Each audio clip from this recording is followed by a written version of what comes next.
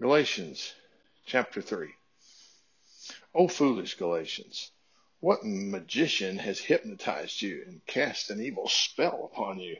For you used to see the meaning of Jesus Christ's death as clearly as though I had waved a placard before you with a picture on it of Christ dying on the cross. Let me ask you this one question. Did you receive the Holy Spirit by trying to keep the Jewish laws? Of course not, for the Holy Spirit came upon you only after you heard about Christ and trusting Him to save you. Then have you gone completely crazy? For if trying to obey the Jewish laws never gave you spiritual life in the first place, why do you think that trying to obey them now will make you stronger Christians? You have suffered so much for the gospel. Now are you just going to throw it all overboard? I can hardly believe it. I ask you again, does God give you the power of the Holy Spirit and work miracles among you as a result of your trying to obey the Jewish laws? No, of course not. It's when you believe in Christ and fully trust Him. Abraham had the same experience. God declared him fit for heaven only because he believed God's promises.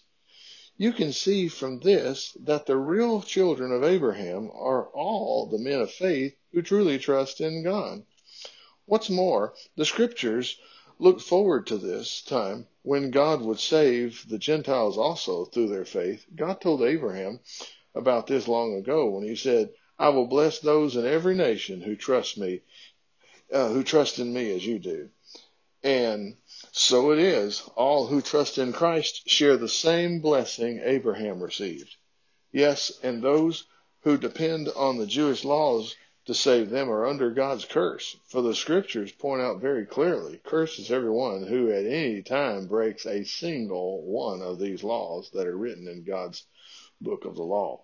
Consequently, it is clear that no one can ever win God's favor by trying to keep the Jewish laws, because God has said that the only way we can be right in His sight is by faith. As the prophet Habakkuk says, the man who finds life will find it through trusting God. How different from the way of faith is the way of law, which says that a man is saved by obeying every law of God without one slip.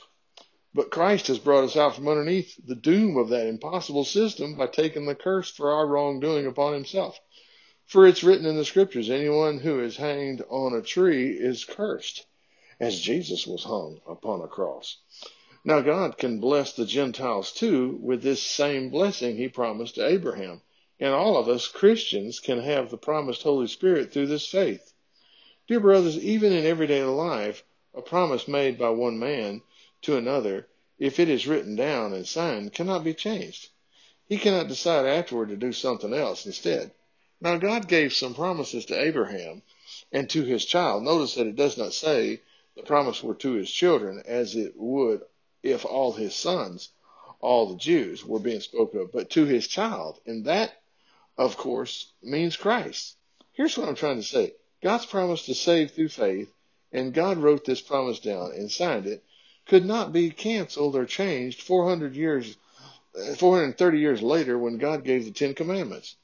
If obeying those laws could save us, then it is obvious that this would be a different way of gaining God's favor than Abraham's way, for he simply accepted God's promise.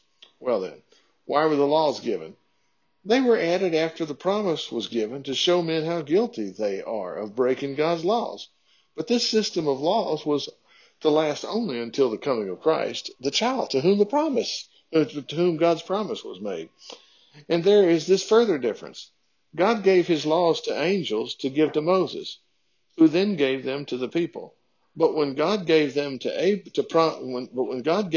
to Abraham, He did it by Himself alone, without angels or Moses as go-betweens.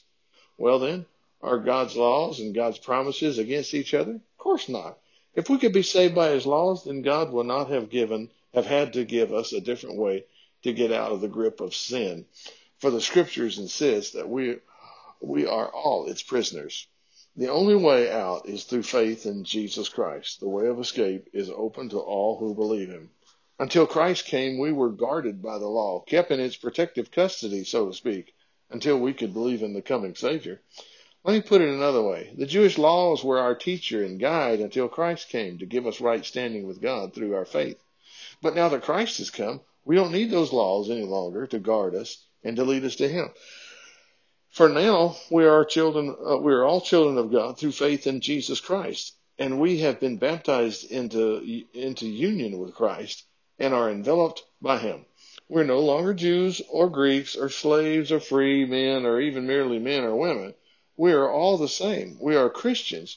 We are one in Christ Jesus. And now that we are Christ, we are true descendants of Abraham, and all of God's promises to him belong to us.